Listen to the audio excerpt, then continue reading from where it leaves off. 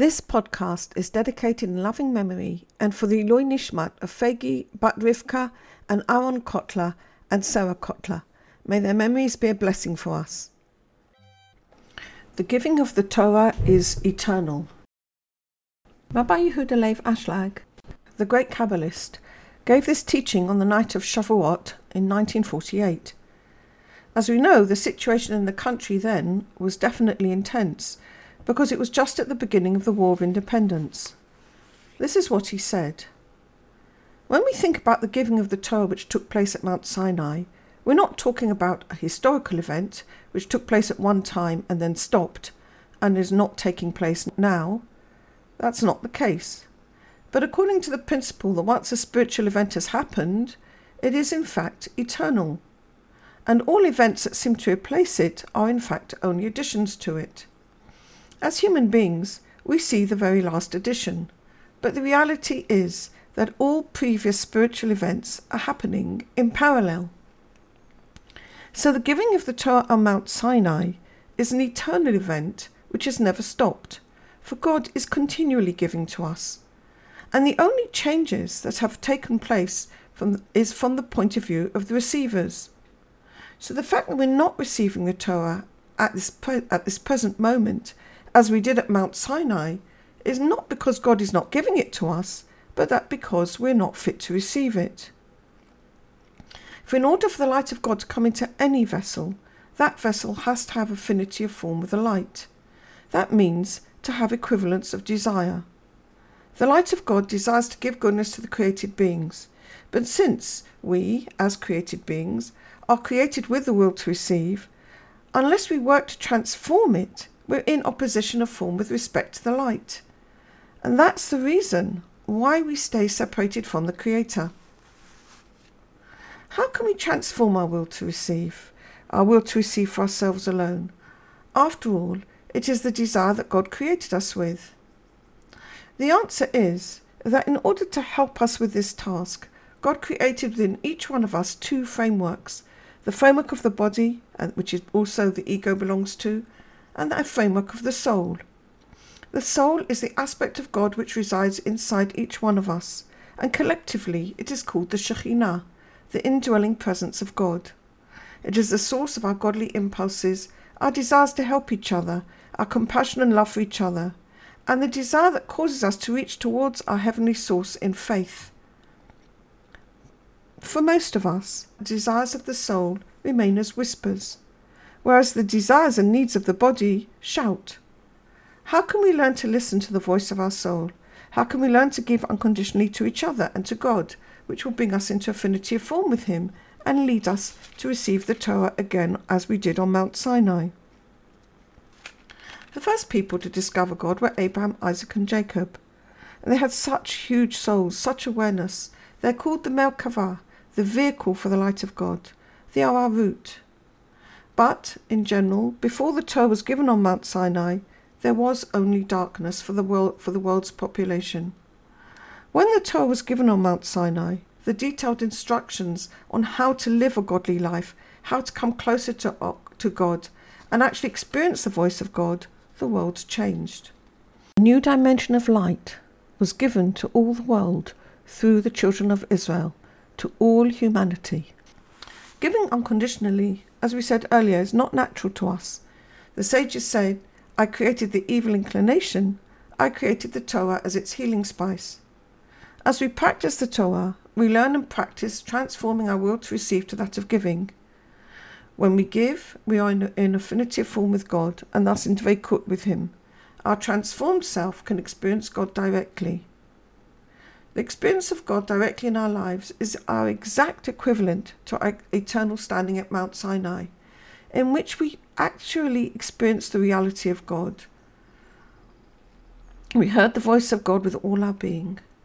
The Baal Shem Tov states that every single one of us needs to experience the voice of God giving us the 10 Commandments every day of our life. So we need to ask ourselves the question, why don't we hear the sound of God's voice? Why don't we experience the reality of God in our lives right now? As we saw above, Rabbi Ashlag assures us that from God's side there's no change.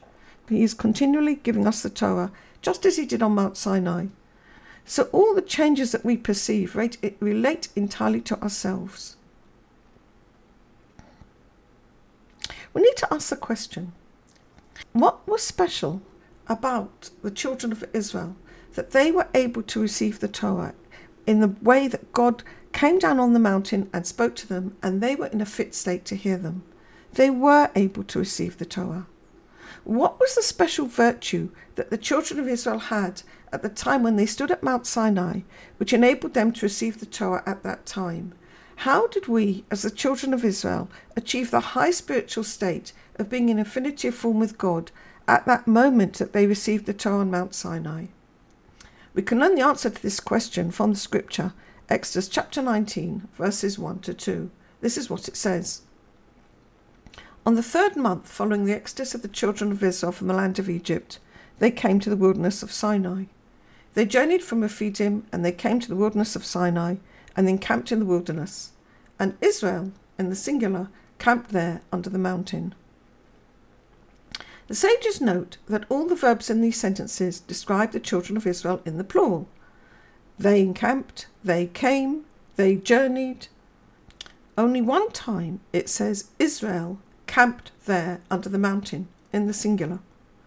And of course, they noticed the change.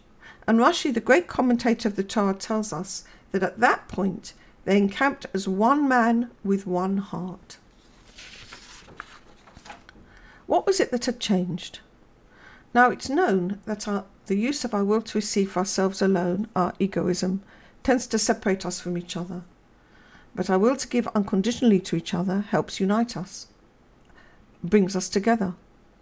So what did the children of Israel do to achieve their unity with each other? How did they reach the incredible virtue of mutual help and unconditional giving? It is this state of being which in fact is the only state in which the Torah can properly be practiced and fulfilled. The scripture starts, they journeyed from Rephidim. Rashi asks, why did the scripture have to repeat and explain where they journeyed from?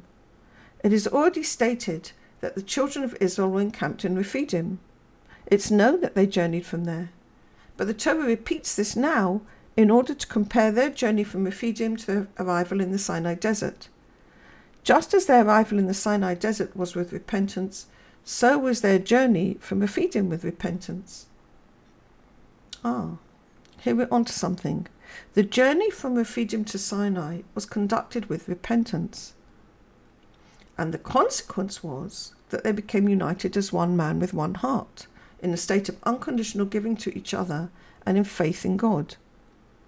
So it's quite likely that they were in the opposite state when they were in Rephidim.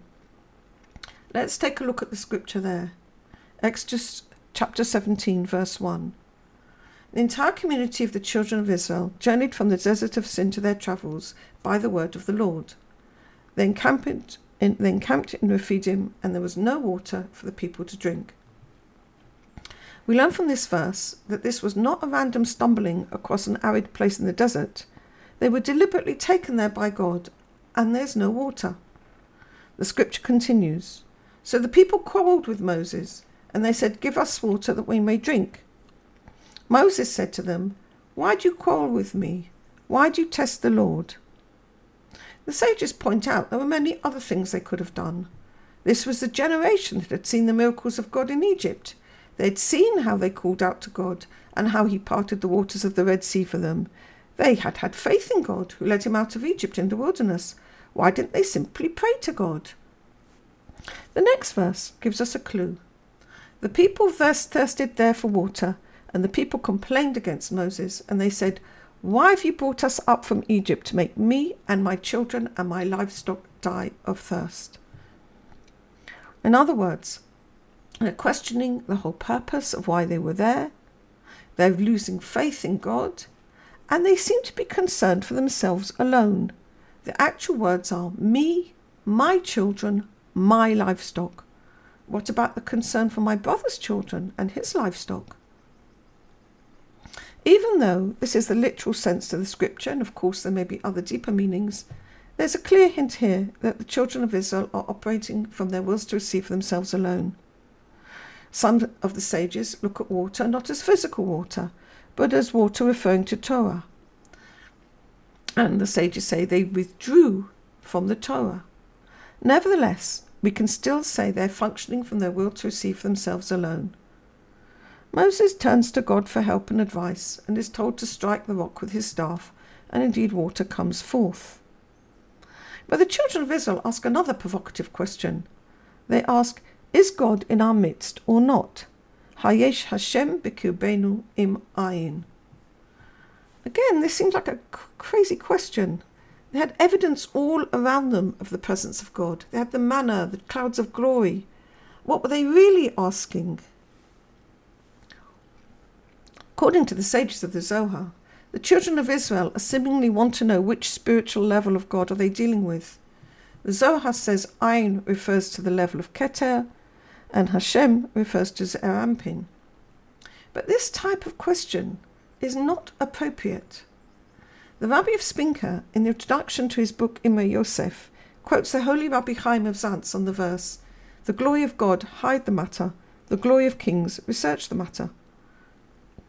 If a person wants to learn the wisdom of the Kabbalah in order to know how many worlds and how many Sefirot there are, he wants to know the glory of God because he wants to know how great is the glory of the Lord, may the one be blessed, then hide the matter. Because such knowledge as the children of Israel wanted refers to the will to receive in spirituality. This is receiving the Torah only with the will to receive oneself alone. The only reason why we do the learning of Kabbalah is actually in order to learn how to serve God better. So the moment the children of Israel, who were in a state of heresy, of denial, the moment they asked this question, the next thing is Amalek came and fought with Israel. Amalek represents doubt, and in fact they only prevailed in the fight against Amalek when Moses' hands were raised heavenwards in faith. So what do we see the events of Rephidim being? We see that in the first event they were looking to fulfill their will to receive for themselves alone, first in the physical dimension, and then they were asking in the spiritual dimension. They had to learn that this usage of their will to receive leads them to fall prey to doubt and to Amalek, which they only were able to prevail over through faith in God. And so they did tshuva. They repented.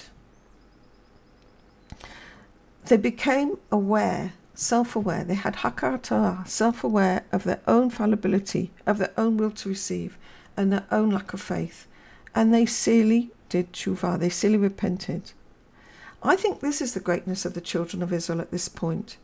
It isn't easy to do complete repentance because it means becoming truly aware of one's relationship with God and how we are responsible for our side of it and wishing to make sincere amends. Teshuvah is raising the will to receive back in line with the other letters of God's name, raising the Shekhinah up to fit the other letters of God's name, Yud He Vav He. So coming to Mount Sinai, they came in repentance, and they came as one man with one heart, which really goes to show just how whole their repentance really was, and how it was whole as a community. They came in the spirit of humility and faith, and they'd learnt that receiving for themselves alone separates them from God, and giving unconditionally to each other and in faith keeps God within their midst. They learnt that their faith needs to be whole and not rocked by different circumstances, and given to God freely. And thus when offered the Torah, they said, Na'aseh, we will do it, because they were in complete faith at that time. They weren't waiting to hear what was in it, what do we get for it, what do we get from it, nothing. They just said, Na'aseh, we'll do it. They accepted the Torah in faith. And faith, as we've seen, is the way we give to God.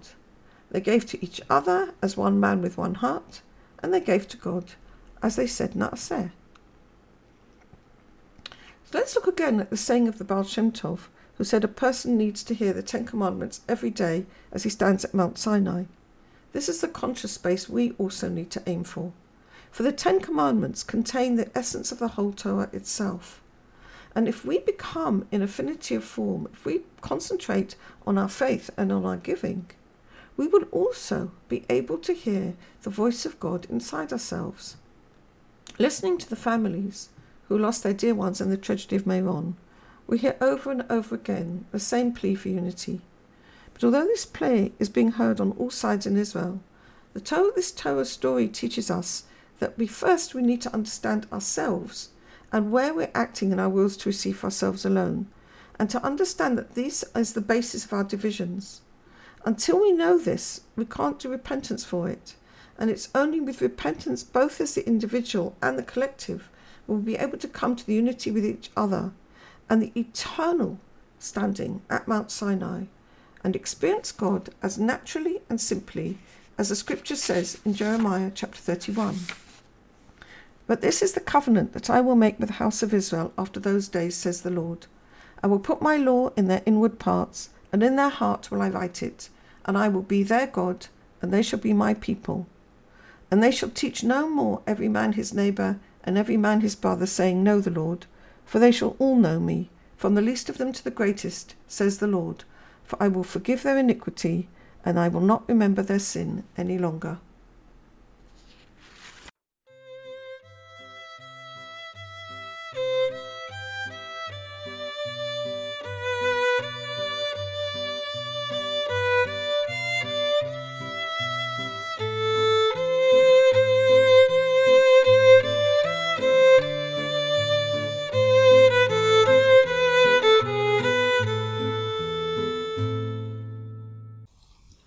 This audio recording is brought to you from the Nahora School, established by Yedida Cohen for the study of the Kabbalah as taught by Rabbi Yehuda Leib Ashlag. Studies with Yedida Cohen are available through the Nahora School online. Details at www.nahoraschool.com or www.nahorapress.com.